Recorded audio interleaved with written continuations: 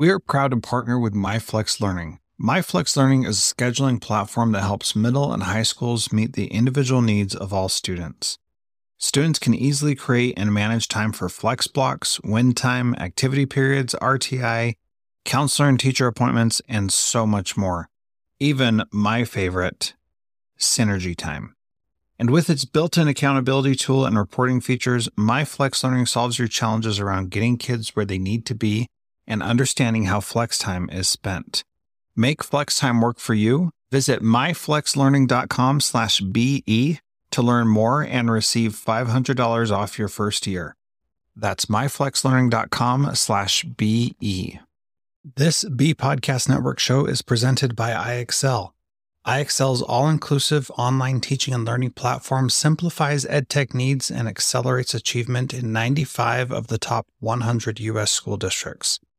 iExcel delivers personalized learning across a comprehensive pre-K-12 curriculum, including math, language arts, science, and social studies, and helps you assess student performance through actionable, real-time insights at every level of your school or district. This one solution performs work that typically requires dozens of tools.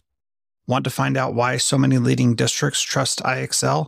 Visit iexcel.com/BE. That's iexcel.com/BE.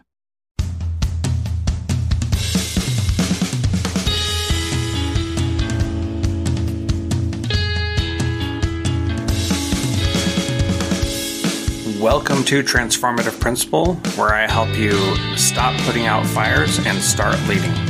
I'm your host, Jethro Jones. You can follow me on Twitter at Jethro Jones.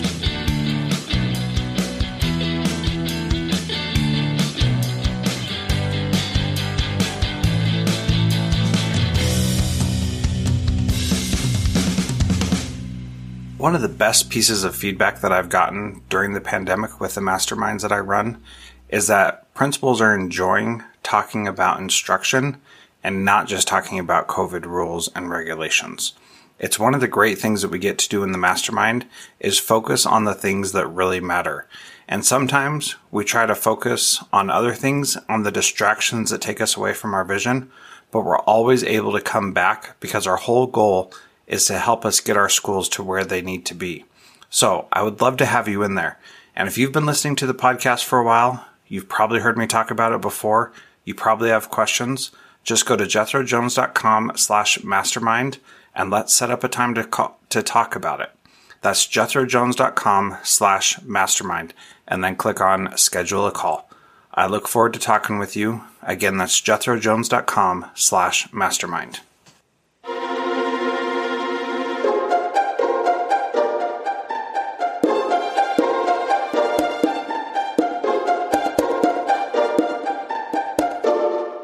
Welcome to Transformative Principal. I am very excited to have as my guest today, Dr. Kirk Wheeler. He has been the head of STS School or St. Thomas School since July 2005 and has been in education for 30 years. Previously, he served as the preschool through 12 curriculum coordinator and lower school principal at the American School of Rio de Janeiro, a classroom teacher at Vail Mountain School, and supervisor for the Summer Mountain program for the town of Vail. His teaching experience includes physical education, Spanish, first through fourth grades, and middle school language arts, my personal favorite as well. His leadership philosophy is embodied in the phrase educational leadership through partnership. Dr. Wheeler believes that two elements define 21st century schools: relationships and edge work. We're going to talk about edge work here in a little bit, but first, Dr. Wheeler, welcome to Transformative Principal. Oh, great. Thank you so much. Really nice to be here. So first, tell us a little bit about St. Thomas School, what that school is like, what makes it unique from others. And there's a bunch of awards that it has won that we didn't get to, but I'm sure you'll do a better job explaining that than me reading about those. Oh, thank you. Yeah, so St. Thomas School, we were founded in 1951. So by West Coast standards, that makes us a pretty old independent school. The name comes from the fact that we were originally founded by St. Thomas Church. We share the property, even though now we're non-sectarian and fully independent, but have remained good neighbors, good partners with the church. So yes, we've been around for a while. We were preschool through 8th grade. about 375 students. And we sit in a lovely campus just next to Bellevue, Medina, Washington. And it's an extraordinary place. The school really, just by reputation, focuses on academics. We've got very high standards and expectations for our students. And right alongside with that, I don't think you can separate academics from character. So a very strong character program as well. So that's just a little bit about the school. Yeah, that sounds good. So let's talk a little bit about that character education and what that looks like for your school. And character is one of those things where it's easy to tell if somebody doesn't have character, and it can sometimes be difficult to teach explicitly. So how do you guys go about that, and what are the core tenets of that work?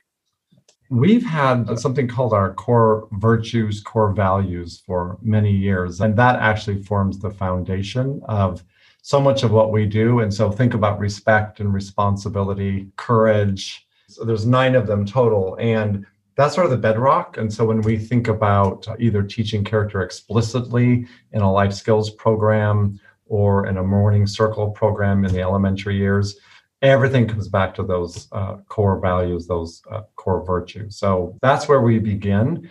What I've really appreciated about this school is this isn't, the sort of school where, gosh, it's October, so we're going to talk about respect this month, right? And we'll talk about responsibility the next month. Those are woven into every experience, woven into the academic program, in addition to those life skills programs. So that's kind of the bedrock of how we develop our programs.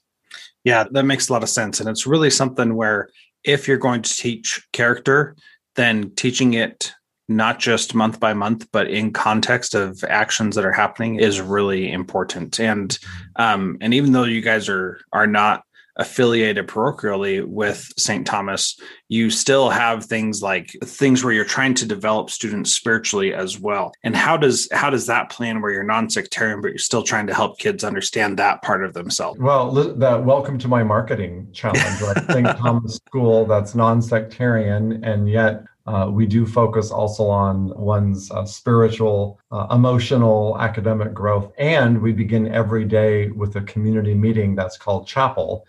That term is quite familiar to Episcopal schools that are out there, but we've kept that despite being fully independent. And we begin every day with chapel. We bring our students together, our faculty, staff together every day. It's one of the primary ways that we build community, sense of belonging. It's one of the ways that we build on those core virtues that I was talking about.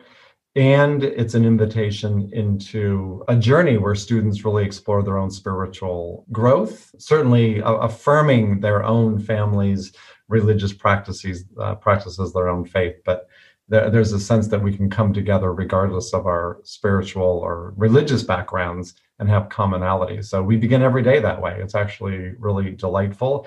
And imagine, if you come in as a preschooler or a kindergartner, that journey is 10, 12 years long here at St. Thomas School. So that's a lot of opportunities to lean into that exploration.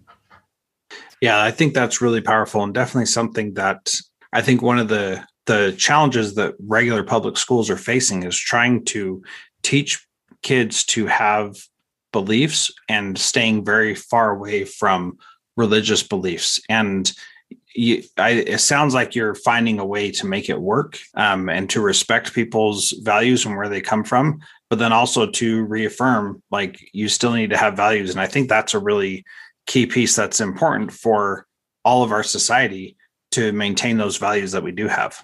I agree. And, you touched on something that it really is a challenge for schools, because one can teach about Buddhism, Islam, Judaism, Christianity, the world religions, which we weave into this chapel program also, and really make clear that our place is to really affirm and support families' values, families' decisions around faith and religion. We're not inviting students to practice in a particular way, but really, if one is to be a global citizen, our belief is that you have to understand the role that religion plays, whether it be in politics, how people live their lives, how they make decisions. And, there are many, many, obviously, religions in the world, but we focus on the top 5 that really guide most people's own spiritual and religious lives across the globe. Well, and I appreciate that, because if you try to take an academic approach to it, then it's talking about just the history and what happened and why they believe what they believe. But if you aren't also trying to help people reaffirm their own family's values, then it becomes this sterilized, meaningless thing that billions of people's lives are founded on that. And yet it's this completely academic thing that doesn't really help. So anyway, I appreciate that. I think that's really important. Also, I want to talk about one of the core beliefs you have there, which is edge work. So tell us about edge work, what that means, and let's talk about a little bit more about that. Yeah, sure. So edge work is something that has guided my professional and I'd say personal journey for decades, early in my educational career. And I guess just kind of paint a visual, edge work means doing this work on the edge. Inside the edge is our comfort zone, right? We're high in our confidence. We're within our capacity. It's familiar. Far over the edge, think of it as the panic zone, right? We're not doing a lot of learning. We're not doing a lot of growing because we are in fact panicking. And the goal is to be right on the edge, a foot in the comfort zone, a foot over the edge.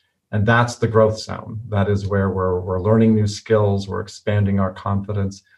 And in that visual, I guess I would say the more work you do on the edge, then that comfort zone expands and there's more that fits within your comfort zone and your confidence and your capabilities. And so then you have to expand the edge out a little bit further.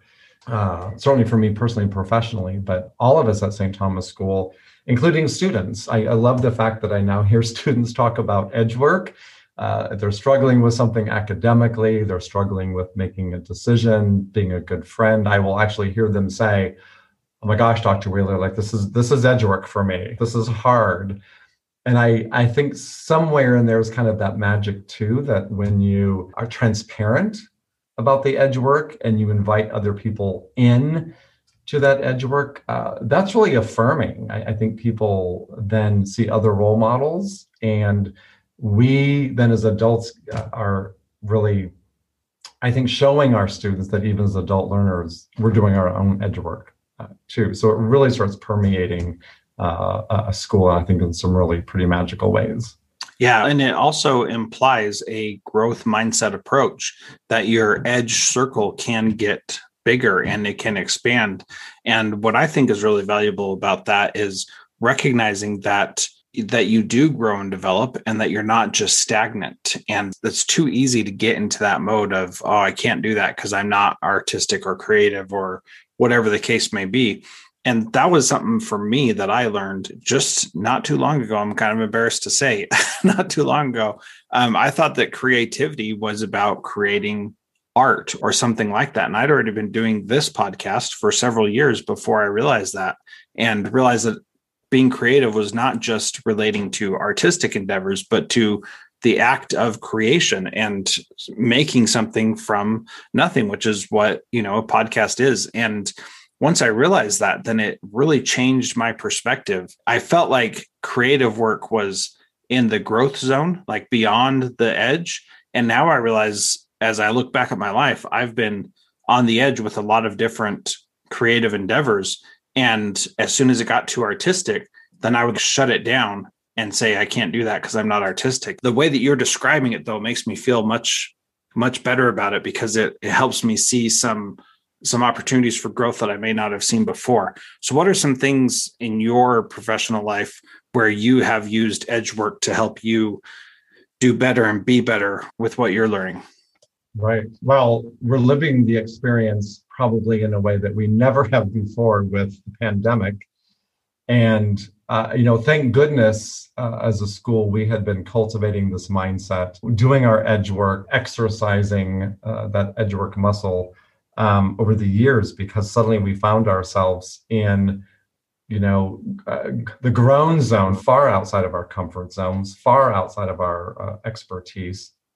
And yet we had the tools to begin to apply and kind of work through that. So this last year absolutely has been really significant in terms of that edge work and how to work through that. There's some classic structures, I guess, within edge work that have become really important. And one is you need others, right? If you're out there over the edge, taking risks, exploring something new, you can't do it alone. I often use, pulling from climbing. I used to climb a lot when I was a little bit younger, and, having, somebody on belay, somebody else has your rope.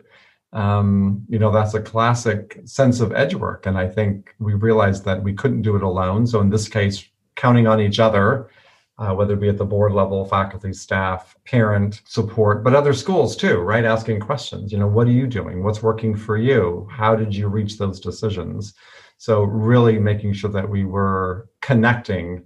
It goes back to that relationship piece, which for me really partners with edge work, and you can't do it alone. So that's been something we've really had to work on as we've worked through this past year. I guess I would say also, and I think this is hard for schools. And so one of my beliefs, and something that I just talk about all the time, we celebrate corporations who talk about, failing fast and failing forward, but nobody wants to do that in a school, right? We don't talk about failure, like we can't make a mistake. And it's so strange to me that, as the adults, parent perspective, board perspective, leadership perspective, get it figured out, don't make a mistake, and then launch it. And we've really worked hard as a school to say, it has to be good enough and then get going, because you're actually going to learn more, because now you're in the thick of it and you're implementing, and you're going to make mistakes and you're going to learn from the mistakes. And I think it's so interesting that we find that hard as adults in schools, but that's what we want our students to do. We want them to take risks. We forget that they're watching us. They're all watching the adults. If they're surrounded by adults who are seemingly never making a mistake, it doesn't serve as a very good role model for our students. I think, again, connecting it to the pandemic, but even before then, failing forward and learning through mistakes has been a really big part of this for me personally and for the school. Well, and part of the reason why we don't want to learn from our mistakes, or we don't want to make mistakes, we do want to learn from them, but we don't want to make them in schools, is because we're dealing with people's children, right? And so we think that everything has to be perfect, and we put a tremendous amount of pressure on ourselves that we can never live up to, because you're never going to always have a perfect lesson. You're going to make mistakes, and it's easy for us to think that we can put on a facade and that it's going to look all perfect. But the reality is that we are going to make mistakes. And rather than taking those and moving forward, we often try to hide those or disguise them and make it so that it's not as big a deal that we failed. And we don't talk about those things that are failures, and we hide those behind. But when we do that, that's when I think it gets back to this piece about edge work getting us outside of our comfort zone, that we say, look, I went out and tried this and it didn't work. And, by the time this comes out, I will have finished editing a podcast where I've interviewed 4 different people separately, and I'm trying to put it together like an NPR podcast. And I have delayed and avoided doing that, Kirk, for so long, because I don't want to grow in that area right now, but I do want to grow in there. And so that, I don't know how that's going to come out, but by the time this is released, that should have been done.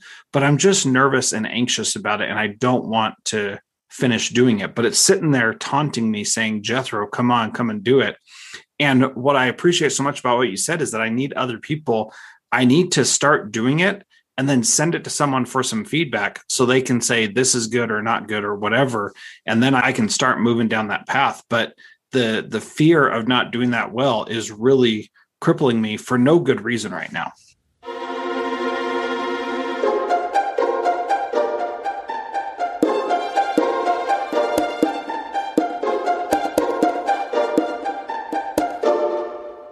John Catt Educational supports high-quality teaching and learning by providing publications that are research-based, practical, and focused on the key topics proven essential in today's and tomorrow's schools. The latest John Catt publications include a book whose bold, transformative ideas amaze and infuriate people around the world, according to one reviewer, a title from global leaders in curriculum planning, practice, and retrieval, one book that says stop talking and start doing with regard to teacher well-being, and much more. These books, used by educators of all roles across North America and worldwide, amplify fresh, engaging voices with practical strategies to create transformative change. Learn more in our show notes at jethrojones.com/podcast.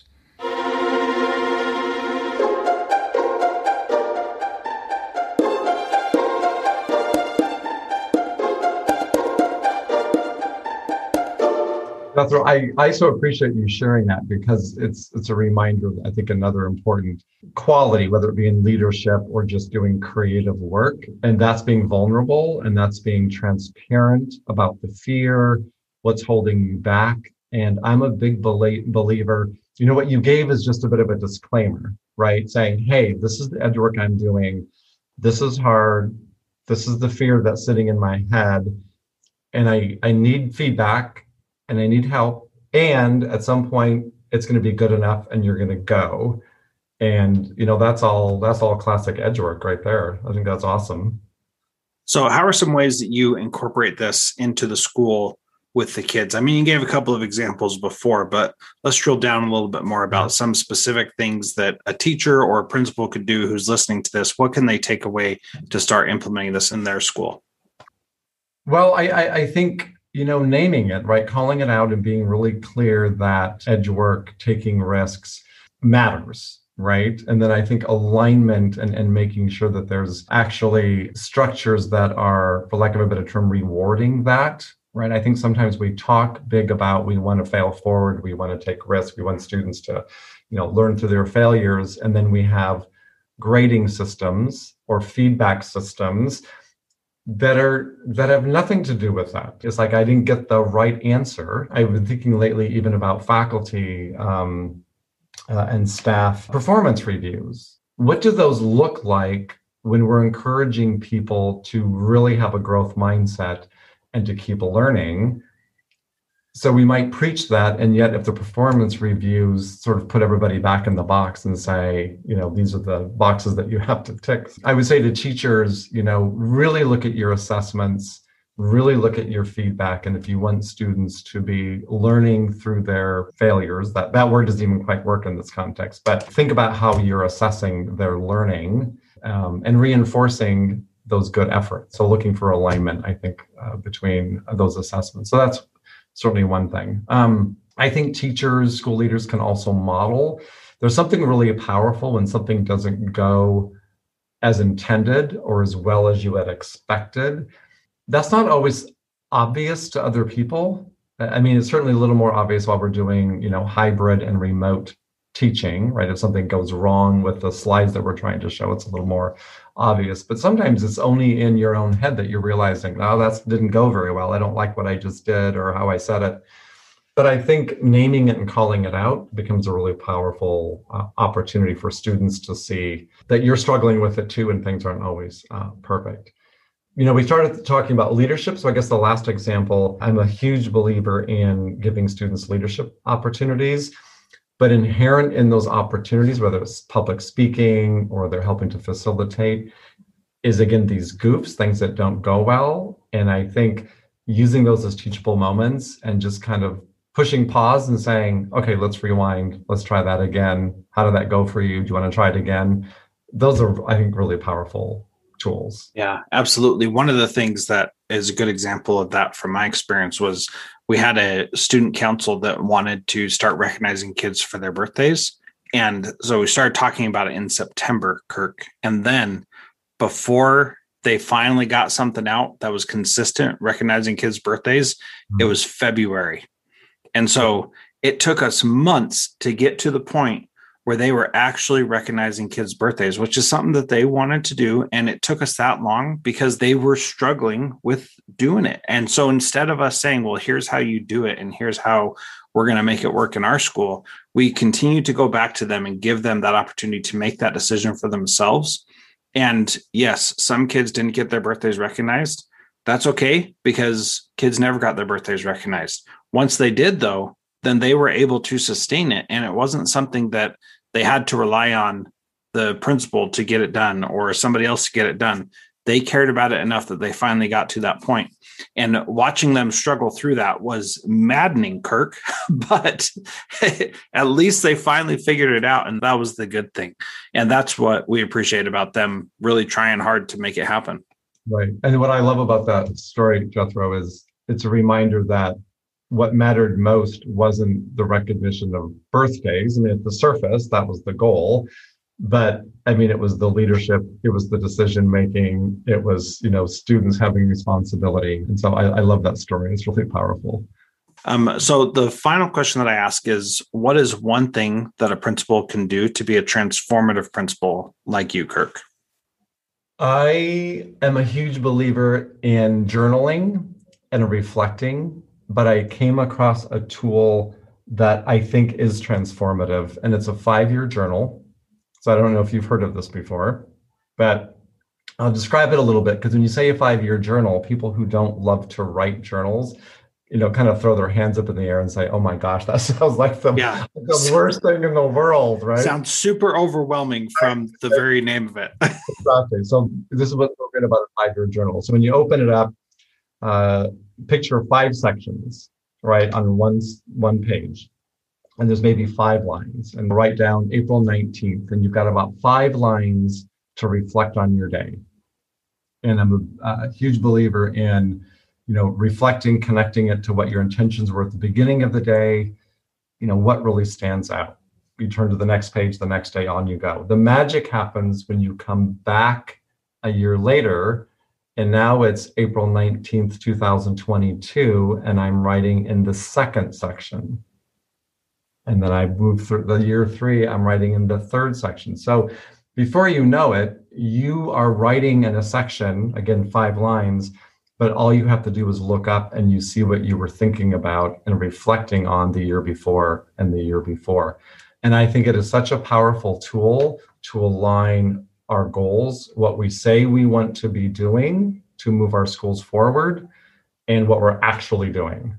And I think it's it's such a tremendously powerful tool, because that, I think we often don't align those, right? We spend our time doing some things that aren't actually moving our schools forward. They're not actually transforming our schools. So Yeah.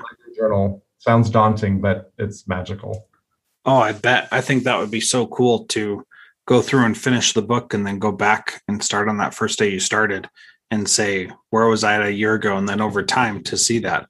Right. So imagine I've been writing. So for example, in the last 6 weeks, as I've been writing, I've been seeing what I wrote a year ago when the pandemic, right, closed all of our campuses, and where we were the year before. And that's been pretty extraordinary to be able to go back and see what was going through my mind a year ago. Yeah, I know I'm putting you on the spot, Kirk, but is there something from that you could share, and something that you just thought was really poignant that you wrote a year ago or something? I'll give you a second to think about it by sharing something that I did. I texted my friend, Damon Hargraves, who's used to be an assistant principal with me. And I said, the pandemic is going to be over by Easter, and I didn't call it a pandemic then. I said COVID-19 is going to be over by Easter and nobody's going to be thinking about it anymore. And I thought, this was just something that was blown out of proportion, no big deal. And here we are a year later, it's still going full force. That was something where I was like, boy, I sure was naive to think that it wasn't that big a deal and we were just going to get over it. But anything that you can think from your journal that you remember? Yeah, for sure. I think I had the opposite feeling, and it was more of intuition. And I wrote about my fear.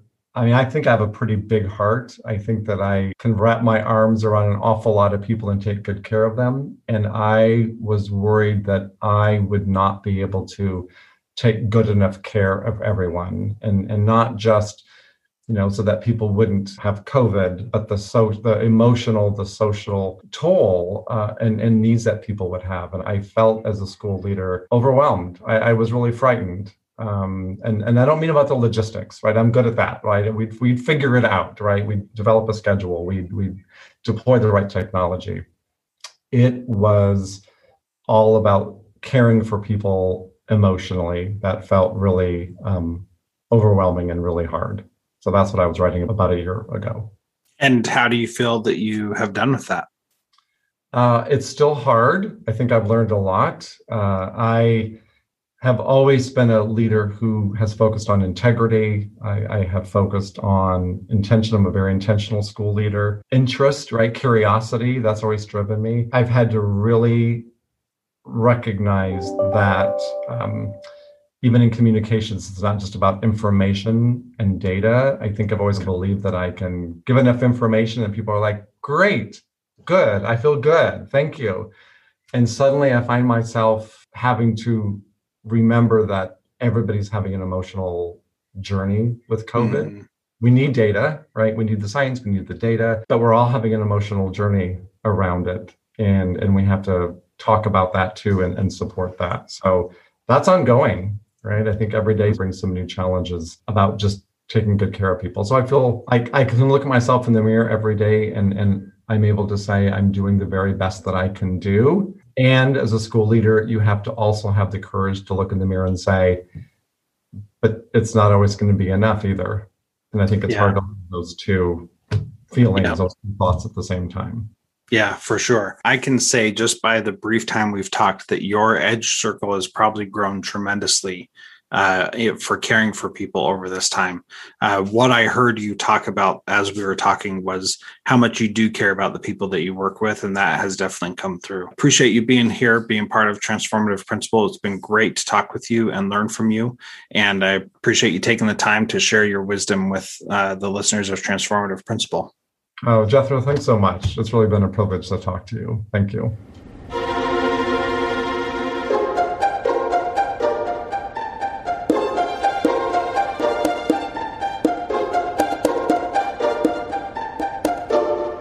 Hey, middle school principals, what if I told you that all your teachers had to do to teach your students really valuable social and emotional competencies was just press play?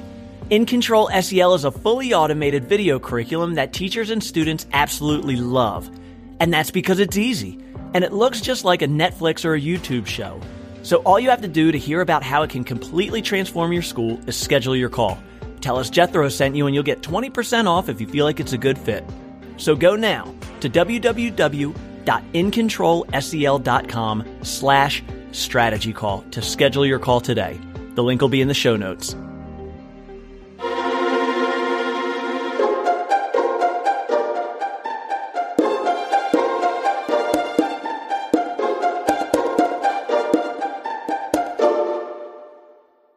Do you want to simplify your school's technology, save teachers time, improve students' performance on state assessments? You can do it all, but don't waste another minute. Head straight to ixl.com/BE to learn how IXL's research-proven teaching and learning platform can help you achieve all these goals. That's ixl.com/BE. There are lots of solutions out there for giving students what they need when they need it. But when do they actually do all of those things?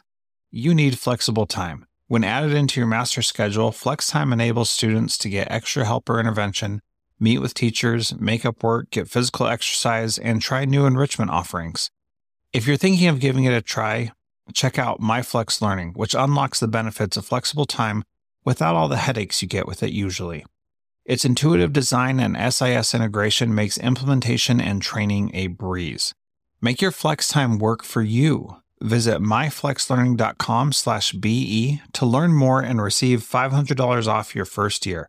That's myflexlearning.com/BE.